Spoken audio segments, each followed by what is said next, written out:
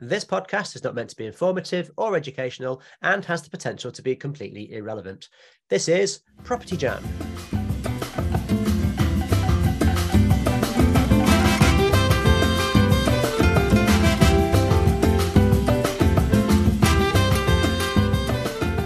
Hello. Hello. And welcome to this episode of Property Jam, the podcast where we talk about everything on the human side of property. And you'll be pleased to know that it's not just me and Matt or me and Niall. It's all three of us plus an extra. We have the one and only Terry Blackburn in the house, and I'm going to hand over to the man himself to introduce himself. Who are you, Terry?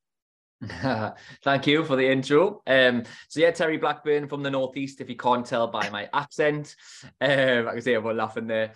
So investor, multiple business owner, mainly financial services most of my career, but built and sold a couple of businesses, HMOs, buy-to-lets, SA. I've got some hotels, I've got a glamping site, cafes, a bar, loads of different things, pretty diverse portfolio.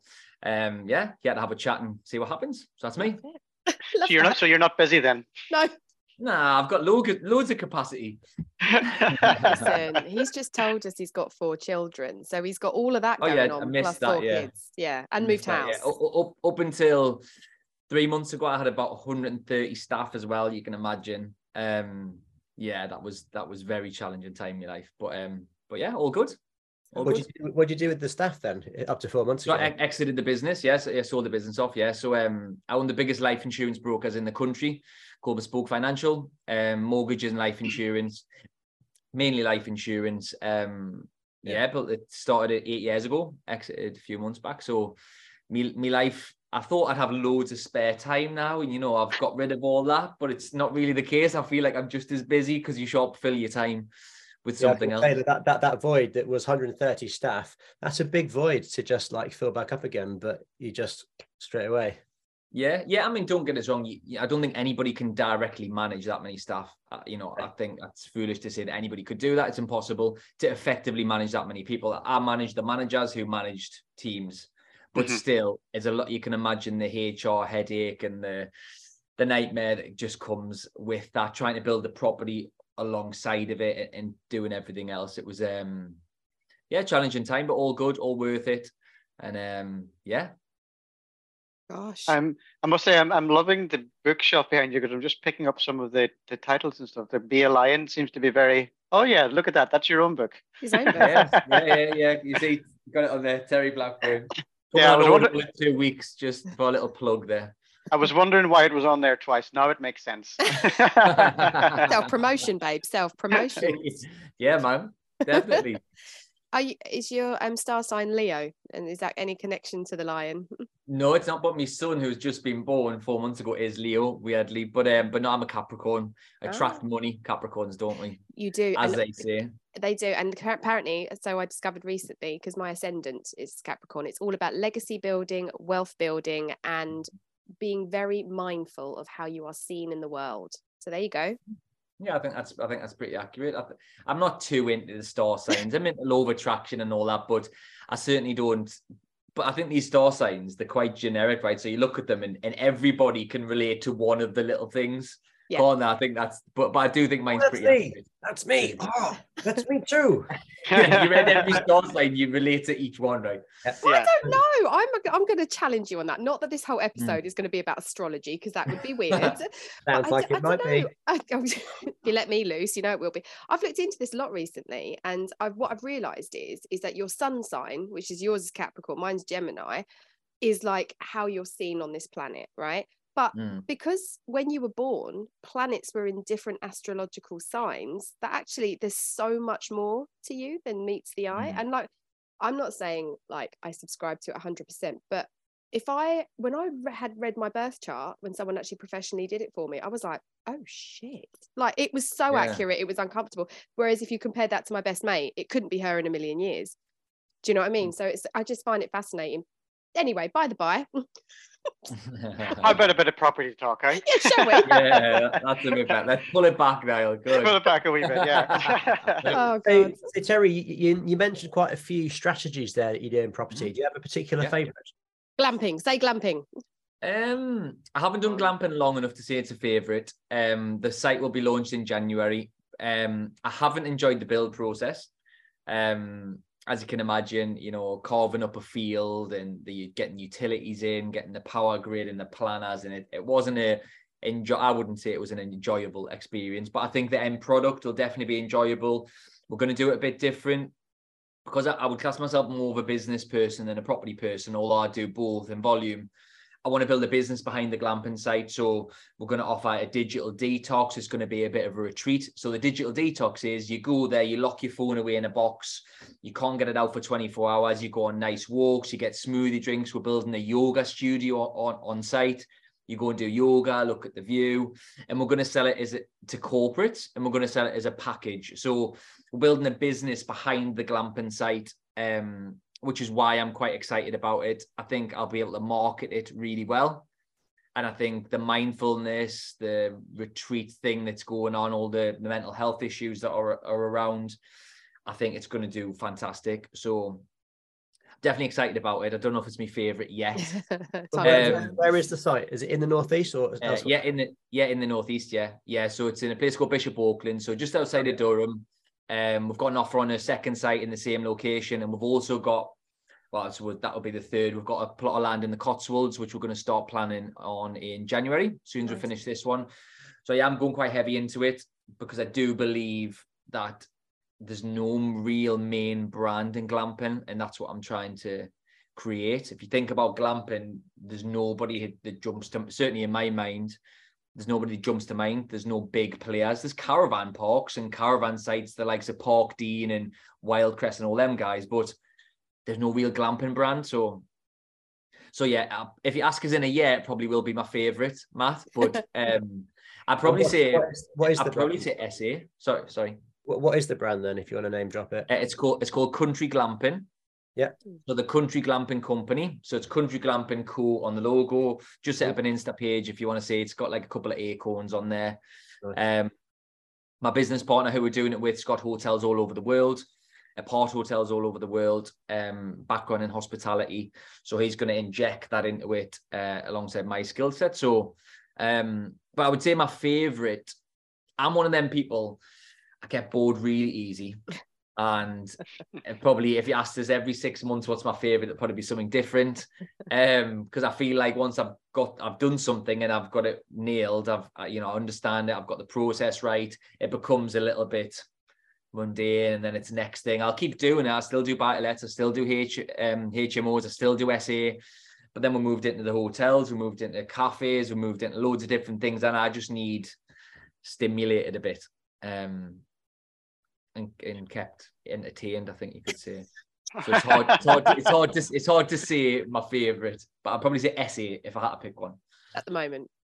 Yes, at the moment. As of the 29th of November 2022. Okay, so here's the question then. Like, why at the moment is that the one that's appealing to you most? Just because buy-to-lets was very much BRR, so buy, refurbish, refinance, tenant in, get the money out next. HMOs became a little bit more interesting because it was communal areas, it was furnishing some of it wasn't, rejigging room sizes. Then the SA is very much, you can inject style into it, you can get all the designers in and make them look really nice. The cash flow is better. And again, it comes down to a little bit of a business behind the SA. I used to outsource it to letting or managing agents. As soon as we brought it in-house, it felt like a business again, which is what I really enjoyed, because we can mess around with nightly rates, we can MailChimp people, we can do a big campaign, we can move rates around, we can offer packages, you can do loads of different things, can't you? You can't do that with buy-to-lets or HMOs. So yeah, that's why. It's because there's more moving parts, and I like that. And if we're down on occupancy, we have like a mid-month meeting. If we're down on occupancy, as in under 70%, by mid-month, we'll do something to increase it for the next 2 weeks. And you can't really do that on HMO or buy-to-let. So that's why I like it. So it's something you can tinker with. It's like the little play with it. Yeah, that's nice. Yeah, exactly. Yeah, that's a good reason. Yeah. And if you've got a good enough product, I mean, SA still surprises me, by the way. I've got SA in like I've got a couple of city centres, but most of mine are rural. And it still surprises me how many people book in these areas. Not that there's anything wrong with the areas or my properties, because they're really nice, but the demand is just, it's still a bit crazy if you think about it, how many people actually book to go away, even midweek, and the likes of now in October and November. But people do, people do. Yeah, I guess people want to get, especially people that are living busy city lives, just want to get away from it. Definitely. And actually, that's a good point. That plays into the hands of the glamping thing perfectly, because getting away from city life, getting away from that busy environment and just going and being in the countryside, going for a walk, being at one with nature, all of that is perfect, and it's only going to get bigger. I mean, what you've described, what you're planning to do with the glamping site, sounds amazing to me. Like, sign me up. I'm there already. Honestly, but you're not the first person to say that. Like, everybody who I've explained the concept to is of a similar mindset. Whether they do or not, it's a different thing. But everybody says like that. We're looking for that. We've actually had 2 companies now. Bear in mind, I've only put it on my Instagram. It's nowhere else. The website, when we've got an Insta page that we haven't even pushed, it's got 100 followers. We haven't even started it yet because it's not bookable. But we've had 2 big companies, one big corporate, talking about booking a week per quarter for all of the staff. Nice. And then we've had a cycling company wanting to book a weekend every month for a year and pay 12 months in advance. And that's just because they drove past it. And I haven't even pushed it. It's not an Airbnb, it's nowhere yet. And they don't even have a clue about the service that we're going to offer. We're going to, they're going to have robes, they're going to have slippers, they're going to be able to order breakfast to the pod. It's going to be like, I certainly don't know many other, if any other glamping site like it. When are you coming to Sussex? Say again? When are you coming to Sussex? Well, we've got the Cotswolds. I don't know where Sussex is. It's somewhere south of me. And all that. Cotswolds is still somewhere near middle-ish. Sussex is pretty much as far south as you can go. I live about 2 minutes walk from the beach. And the next bit of land is France. So, yeah. Oh, really? Yeah. Well, give us a few years. There you go. Now, I think I was going to say, just lastly, before we ask you the big question, like, if you can undo my childhood trauma from camping with my parents by upgrading me to glamping, honestly, it's a win. Because I just, the idea of being in a field ever again just freaks me out. So yeah, it's not going to be a caravan in Bognor Regis. You'll be fine. No. The key thing about the glamping is the facilities. So I've done glamping quite a few times, and the best glamping was where there was a really nice shower block, which was like proper plush. Now I've done glamping where they have the kind of the toilet and the shower attached to the pod. That obviously depends on the quality. That didn't really work.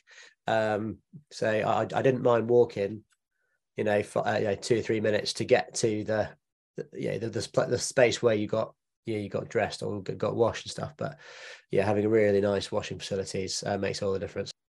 I mean, these just so you know as well, and the listeners know, that they've got a kitchen, they've got a cooker, they've got a hob, they've got a fridge, a wine cooler, they've got a big king size bed, they've got their own shower and toilet and everything in the pod, they've got a sofa bed, they've got a flat screen TV, they've got a dining table. They're not these like farmers that put like a little shed on the bottom of the field and say it's glamping and you have to I have to go and wait in a bush. Like, it's not that. We are, although there's certainly more luxury ones than this is our first site, right? When we'd already ordered our pods, we went to a glamping show and found out these amazing manufacturers and suppliers, which is quite a bit better. So the next site will be even better. But I think we're already ahead of most sites from what I know. It sounds like it. But that's like everything, isn't it? You start off and then you realize what you could have done better on everything Absolutely. that you do. Yeah. Absolutely. Surely Bishop Auckland doesn't have any other glamping sites. I wouldn't have said that Bishop Auckland was well known for glamping, full stop. No, it's not. And we actually bought the site. I went to view something else, and we bought it because it's got an active cafe on it. Okay. So it's an acre and a half. The cafe is already #1 in TripAdvisor for the area. That's without the trade of the glamping. So I looked at that and I had planning for the glamping. It wasn't like I set out, right, I'm going to buy a glamping site, because you're right, I wouldn't have went to Bishop Auckland. But the deal came up and its turnover was more than the purchase price. Wow. And I was like, I know, it was marketed really, really wrong. Excellent. So yeah, it's just doing a bit digging, speaking to the vendor, finding out what it's actually about. Being a businessman, we rejigged things, we moved the kitchen around, made it more efficient, changed the way staff do things, changed the menu, instantly more profitable, and that's without the glamping pods. Mm-hmm. But no, ideally I want to be like New Forest and places like that down. I want to be in the Lake District. That's where it's at, but it's one thing at a time. Yeah, New Forest is close to us. Not close. Oh yeah, close, but yeah, it's close-ish. Closer. Yes, because Terry's entire business strategy will be at your convenience, Matt. That's the plan. Correct. Like, yeah, you should have consulted with Matt first before you bought that first site. We need to have a conversation. Because there's going to be the recording studio on it as well, and we'll just joint venture on the land, and you can have your bit and I'll have my bit. He's not Maybe. Sure. He's not. And therapy for me, so that I can overcome my childhood trauma of camping. Yeah. Perfect. Great. Nice. Yeah. Ideal. I should probably ask the question, which has taken a while for us to get to. So yes, so Terry, is the question we ask all of our guests when they come on: is what does the human side of property mean to Terry Blackburn? Apologies, I didn't know you were asking that in advance. So I haven't got a really clever answer. I don't want clever, just honest. Put on the spot. But the human side, the way I take that question is, the human side is if you park the business side of it, almost. The human side's, it's about providing housing for people. That's ultimately what property is in whatever capacity, whether they're a guest and they're doing a short stay or they're staying long term. The human side is providing good quality accommodation for people in whichever capacity that is. And it's dealing with all of the people that are involved, from the letting agent, the estate agent, the solicitors, the people at the bank, the builders, and ultimately the tenant. I don't really know what the question's a bit of it's a vague one, isn't it? It's not like you could answer that in many different ways, but that's whatever was in my head there. So there you go. And especially for someone that has such a diverse portfolio, you're pretty much tapping into every element of every strategy, really. Yeah, the only thing that I haven't done, and I intentionally haven't done it, is big developments, just because, if I'm honest, I don't particularly enjoy big, heavy refurbs and dealing with loads of trades and dealing with planners and dealing with councils. Like, I think for some reason, certainly people I've spoke to over the years, they seem to think like you start with buy-to-let, then you go to HMOs, then you go to bigger HMOs, and you gradually go up this ladder to the big developments. I don't think that you necessarily have to do that.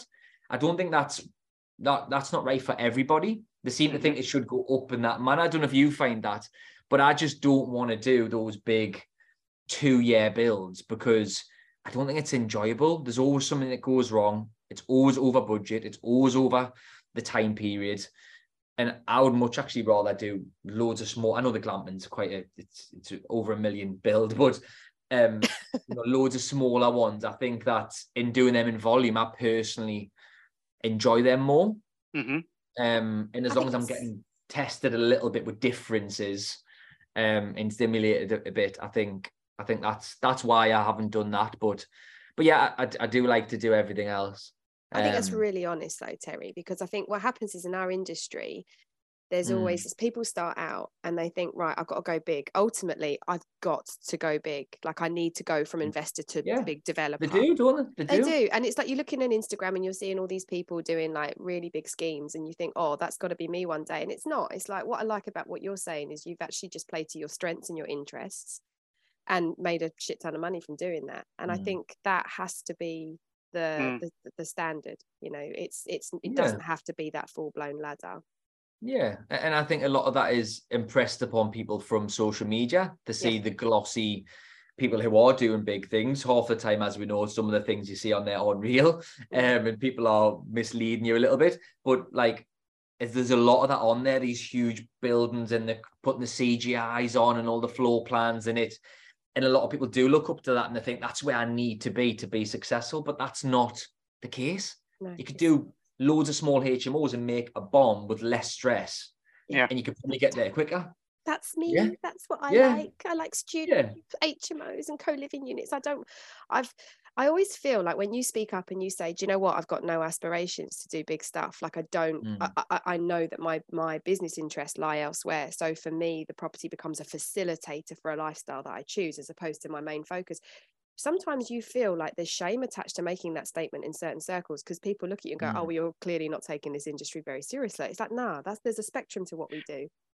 I think it's just knowing your own mind, isn't it? And just sticking to what it is that you are actually trying to achieve or trying to get at the end, by not following the shiny pennies and just jumping on the bandwagon because everybody else is doing it. 100%. You know, you just do your own thing. Yeah. Yeah, definitely.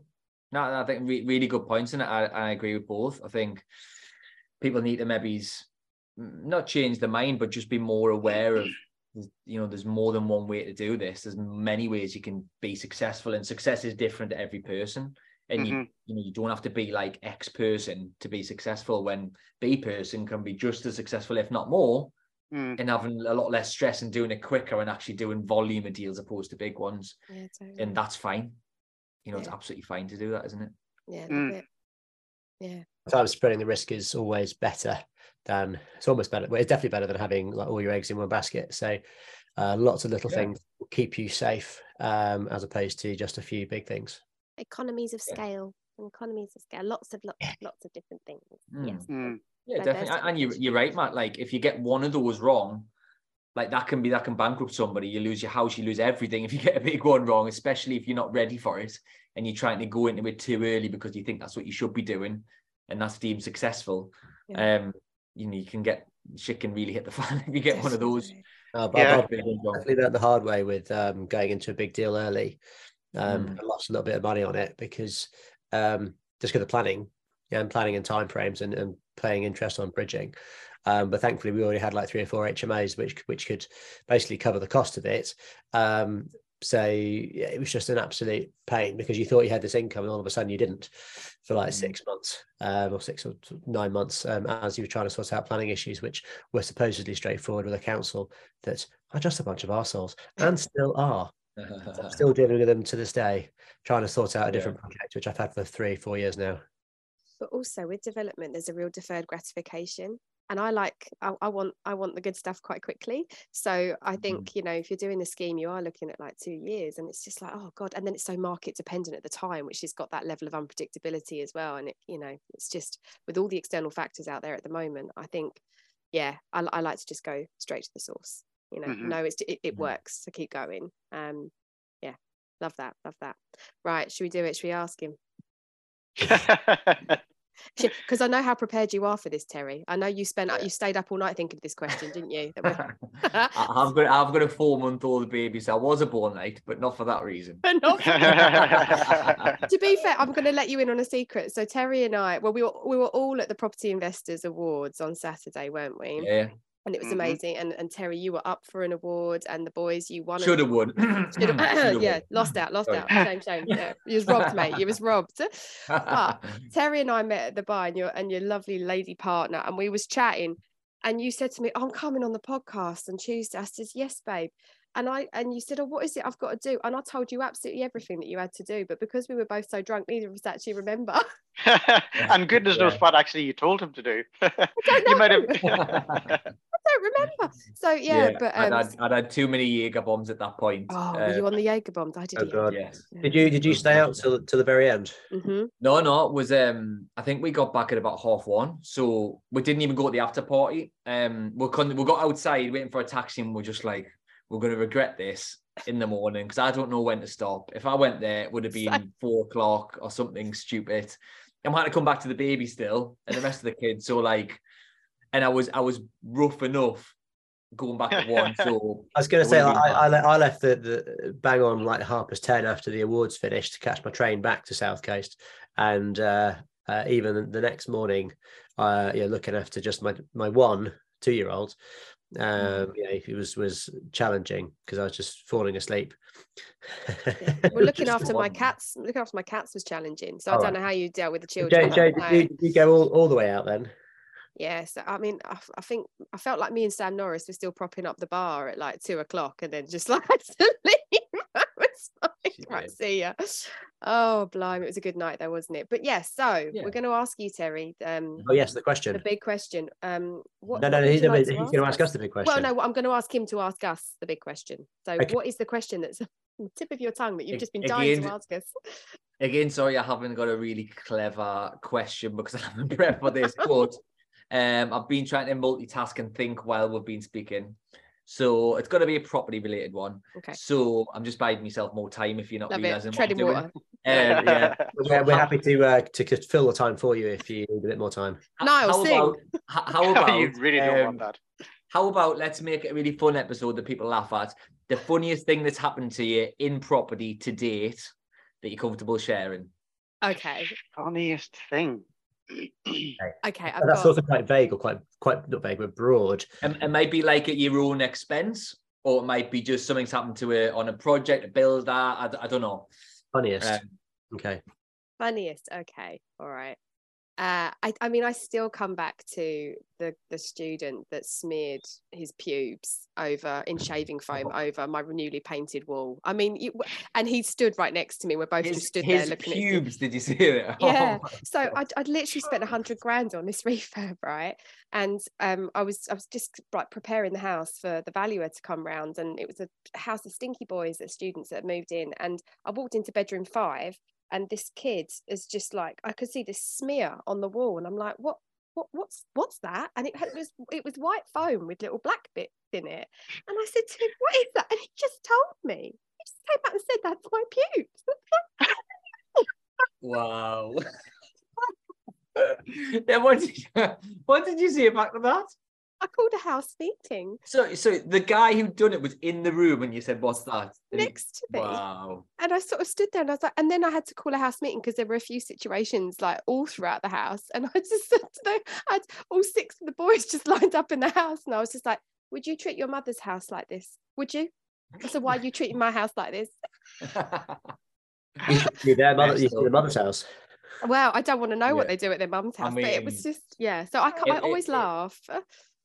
At what point does that become okay? I mean, what is going through that guy's mind? Like, I just don't. It's disgusting, really, innit? But like, you've got to laugh, haven't you? Like, 19-year-olds. I've got stories about the student market, as you can imagine, Terry, that they do things. They really do things. And for anyone who would like a reminder, episode 2, tenant stories, students wanking at a wall. All you need to know, going to dangle that carrot, go back and have a listen. In fact, it was a story that started Property Jam, right? It was. Yeah. It was the founding story. Was it? Yeah. Oh, unbelievable. Wanking at a wall. And a couple of others come to mind. They're just some headlines because I know the boys are going to take ages to think of anything. Well, I don't know. I can't think of anything that funny, but this is maybe kind of embarrassing for myself. Is that when...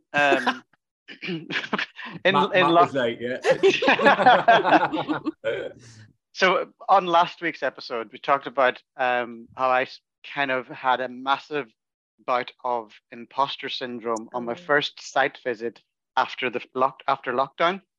So I wanted to try and redeem myself to the builders and to the team on site. So one of the times that I had went down after that, they had just finished putting on the new roof. And the project manager from the contractor's firm wanted to show me what they'd done. And I'm afraid of heights, but I didn't want to tell him that. So I had to climb up a ladder that was very unstable up to the top of this house, which is like an old Victorian style property. And they'd just done a loft conversion. And I was shitting myself the whole way up. And when I got to the top, he wanted to show me like how wonderful a job they had done at the roof, and I'm just walking along, holding on for dear life to the side of the house, and then I had to come back down again, and it took me ages trying to get back down this ladder, shaking like a leaf, because I didn't want them to think that I wasn't good enough or able to do it. So yeah, I will never be doing that again. Very honest. Fair play, man. Imposter syndrome's a funny one, isn't it? Because everyone experiences it, right? everybody. And every time you go to the new level, there's a new devil, isn't it? Every time you get up, you're in that thing, isn't it? That little weird feeling you get. Yeah. But I have from experience, you do not have to literally go up to the top of a ladder to prove that. Prove it to yourself. Prove it to myself, yeah. I imagined it was, when you were saying it, I visualized it being really windy. Was it really windy when you were up there as well, or not? It wasn't windy at all, but I felt like there was a hurricane blowing. It was the middle of the summer. I imagined you like holding on. Oh, it's so cute. Right, Matt, you're... Yeah, I'm just trying to think of something which is relatively amusing. The thing that brings it to mind is actually a property that another property that I share with Niall in the Midlands, and we had a few issues with a particular tenant who basically he moved in, the rest of the house moved out, which happens sometimes in an HMO. And you do your best to avoid it. This is probably about 4 years ago now. So we've learned a lot since then. But this particular tenant, one of the things that he did was he liked to take his fellow housemates' cars for a joyride. So for some reason, one of his neighbours had shared the key code to his room, and the guy went in, stole his car keys, took his car for a joyride, drove it back, put the car back in a different place, put the key back in the room. But the other guy would never have known, but apart from the fact that his car was in a different place when he came back from. You just die. Everyone loves pranks. I love pranks, mate. Do you? Yeah. It definitely wasn't in the office all the time. Sorry. It wasn't a prank, because the other guy was not happy with it and subsequently moved out. And then it took a long time to get this particular tenant out of the house. But I can see that's a kind of a Terry level prank, is it? Oh yeah, in my office, mate. Like some of the stuff I'm not going to say on here that we used to get up to in the office, but like one example is like scare month in November. So for October, for Halloween, like we used to be, I set a challenge for all my sales guys, right? It's scare month. Whoever gets someone on video scaring the other person, the best wins a prize. So they were hiding under the desk, they were hiding in the loft, they were jumping out from behind doors, hiding in toilet cubicles, loads of stuff like that. But we move people's cars, because people will come, the sales guys will come and put the keys on the desk with the wallet and the phone or whatever, go to the toilet, just take the stuff, change the Facebook photos, change the password, move the car to, and then get out the window and film them looking for the car. Oh, I love all that. I honestly think, I know I'm going off topic here, but I honestly think that's been a big part of my business success, building these big teams, because it's hard to manage people, as you all, I'm sure, know. Yeah. But if you have fun at work and you build a culture, a team culture where it's fun to work, but they still get the work done, because there's a line of that as well. If it's too fun, they just all take the mick and get up to no good. And if it's too boring and too disciplined, just work, they don't want to work there. So I've always tried to mix them and have a good, it is definitely something that I believe I'm good at, based on the amount of teams that I've built, and good staff retention as well. It's not often people leave unless they're the wrong person. It's quite rare. But yeah, pranks is a part of that, and just having fun, isn't it? God, Matt, you know how you said you get that one person move in and the rest of the house moves out? Terry would be the guy that moves in and everybody else moves out. No, yeah, they don't stay longer, commit to 5-year tenancies, and even when Matt puts the rent up, because I'm there. That's what happened. Oh God, that was a good question. I love that. That was fun.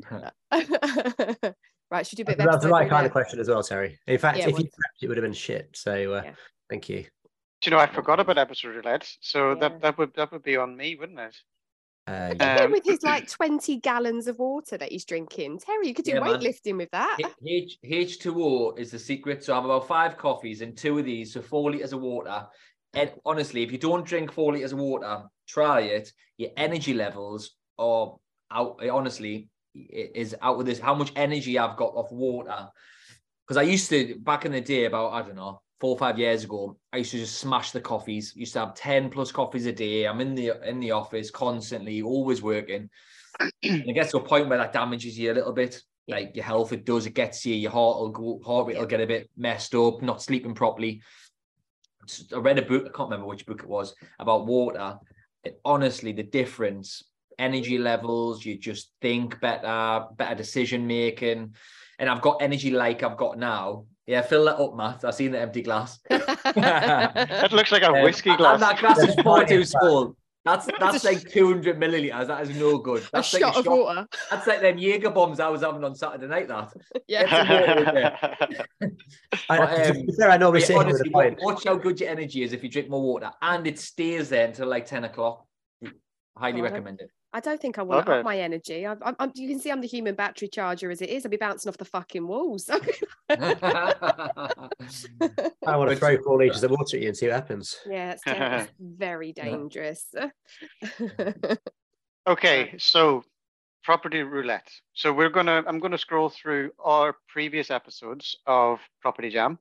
You shout stop at any point, and then I'll give you the title of that episode so you can give us your view on what we were talking about. So it could be, I don't know, it could be tenant stories, it could be licensing, it could be anything exciting like that. So, okay, so I am now scrolling. Stop. Love that.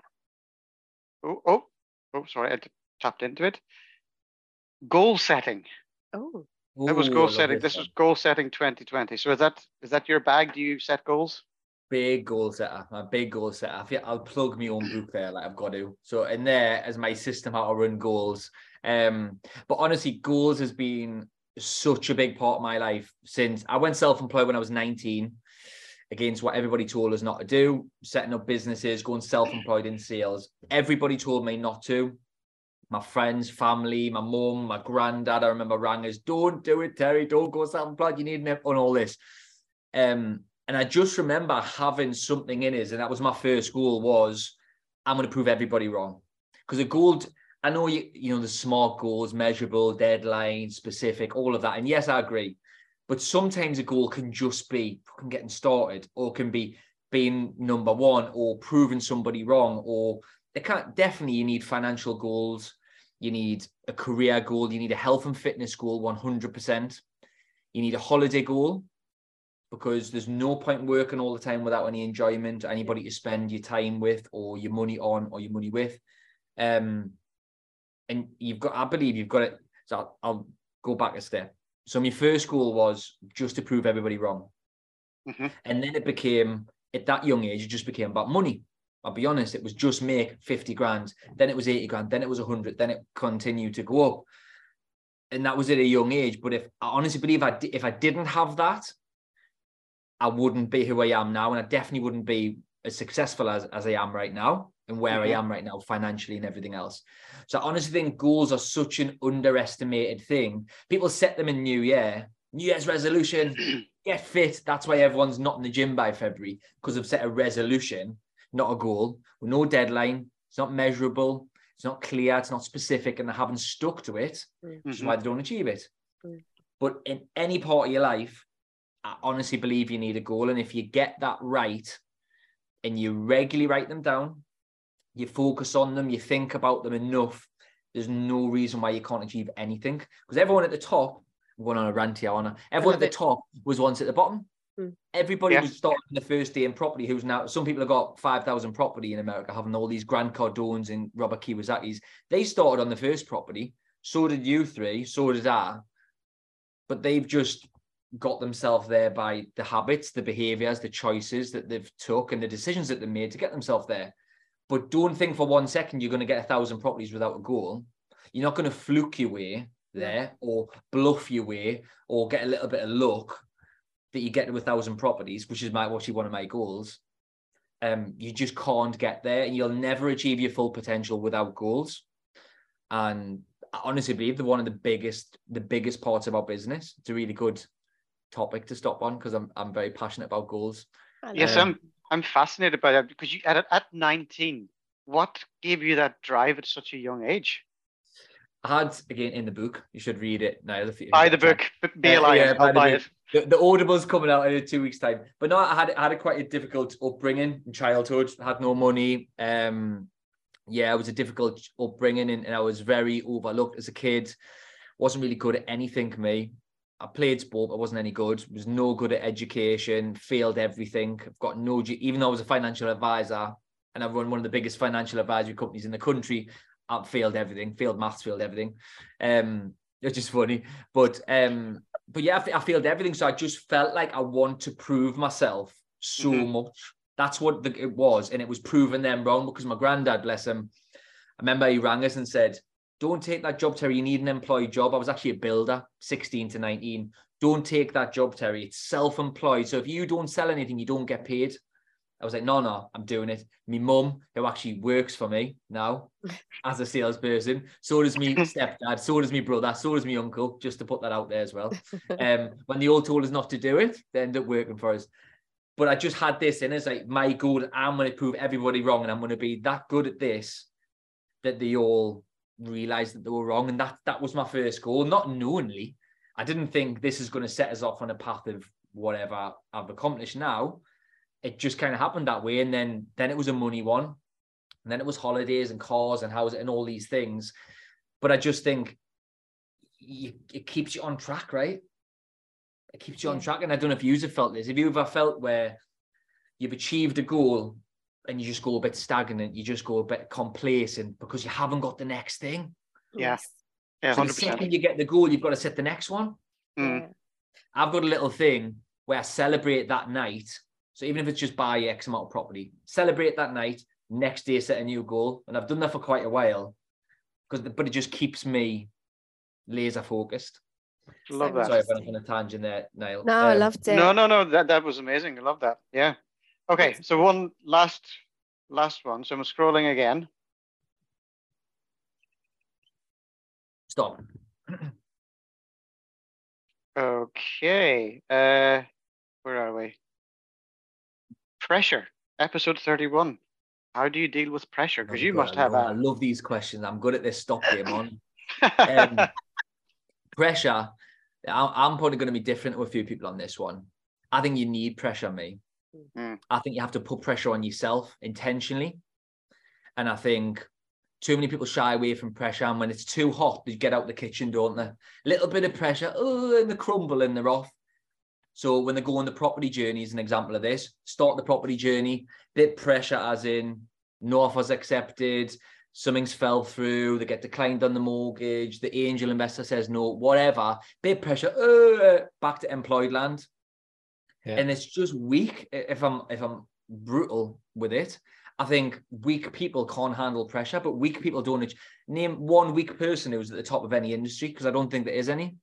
And I think strong people learn how to deal with pressure, and you actually use pressure as an advantage, because pressure, everyone's got different degrees of pressure, but everyone's got pressures, maybe from home, maybe from a partner, might be from work, it might be from whatever. It might just be bills, pressure, right? But bills is an example. So if you're feeling pressure with all your bills, the electricity coming in and all that rubbish, why don't you just use that as that pressure as a good, right? I'm going to earn more money. I'm going to find more investment. I'm going to find more properties. I'm going to deal source. I'm going to do whatever to turn that pressure or to get rid of that pressure. Do you know what I'm trying to say? 100%. I think people panic and flap and let it consume them when you shouldn't look at it like that.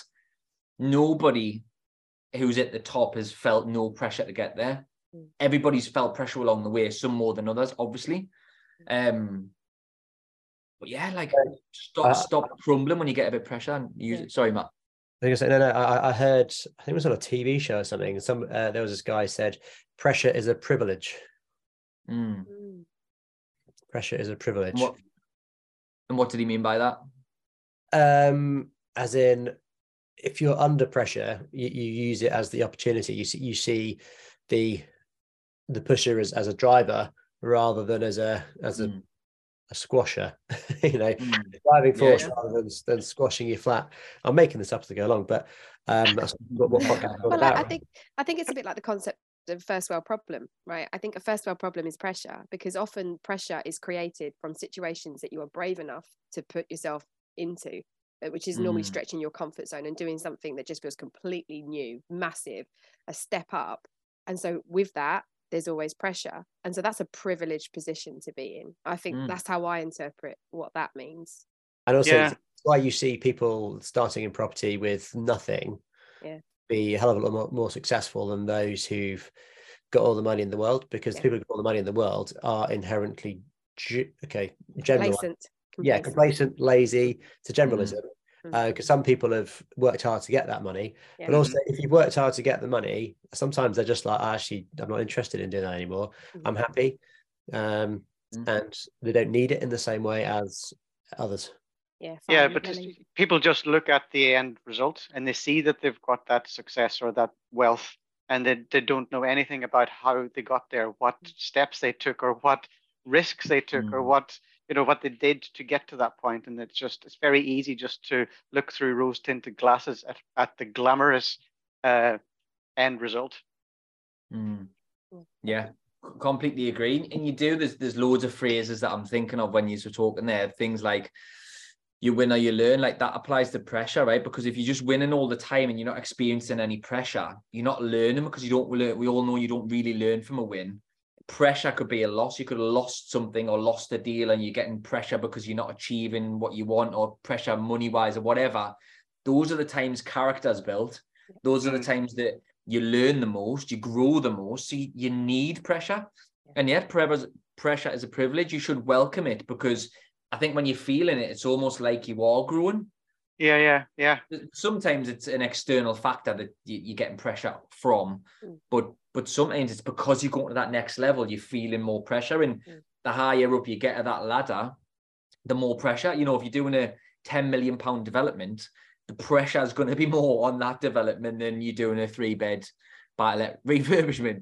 The pressures are different, right? And you should look at it that way and just think, well, if you want that life and you want all the big stuff, be prepared for more pressure than if you want the little stuff. Yeah.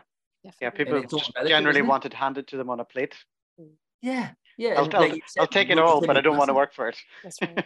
They want it all for free yesterday. Without paying the price, don't they? Especially now. Especially now, I think everyone just sort of thinks you can just YouTube your way through, the graft of being in our industry, and it's not. You got to go in. You got to go in. Yeah, man. Yeah, take the rough and smooth.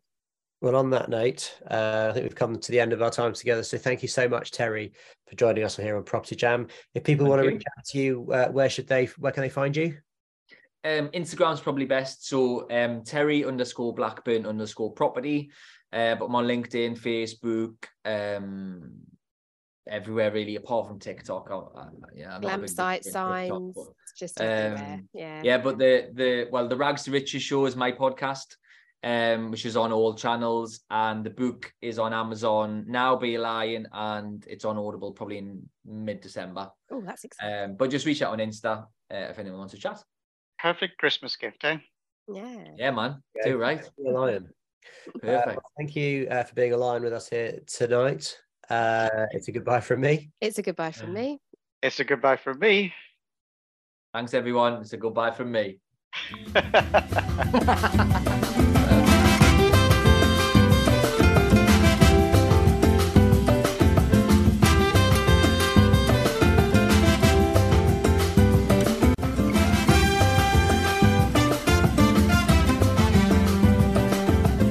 Come and jam with us on social media, where you can hear more and see more. On Facebook, search Property Jam Podcast. Or you can follow us on Instagram at Property Jam Podcast. Or you can email us at propertyjampodcast@outlook.com. See you on the next episode.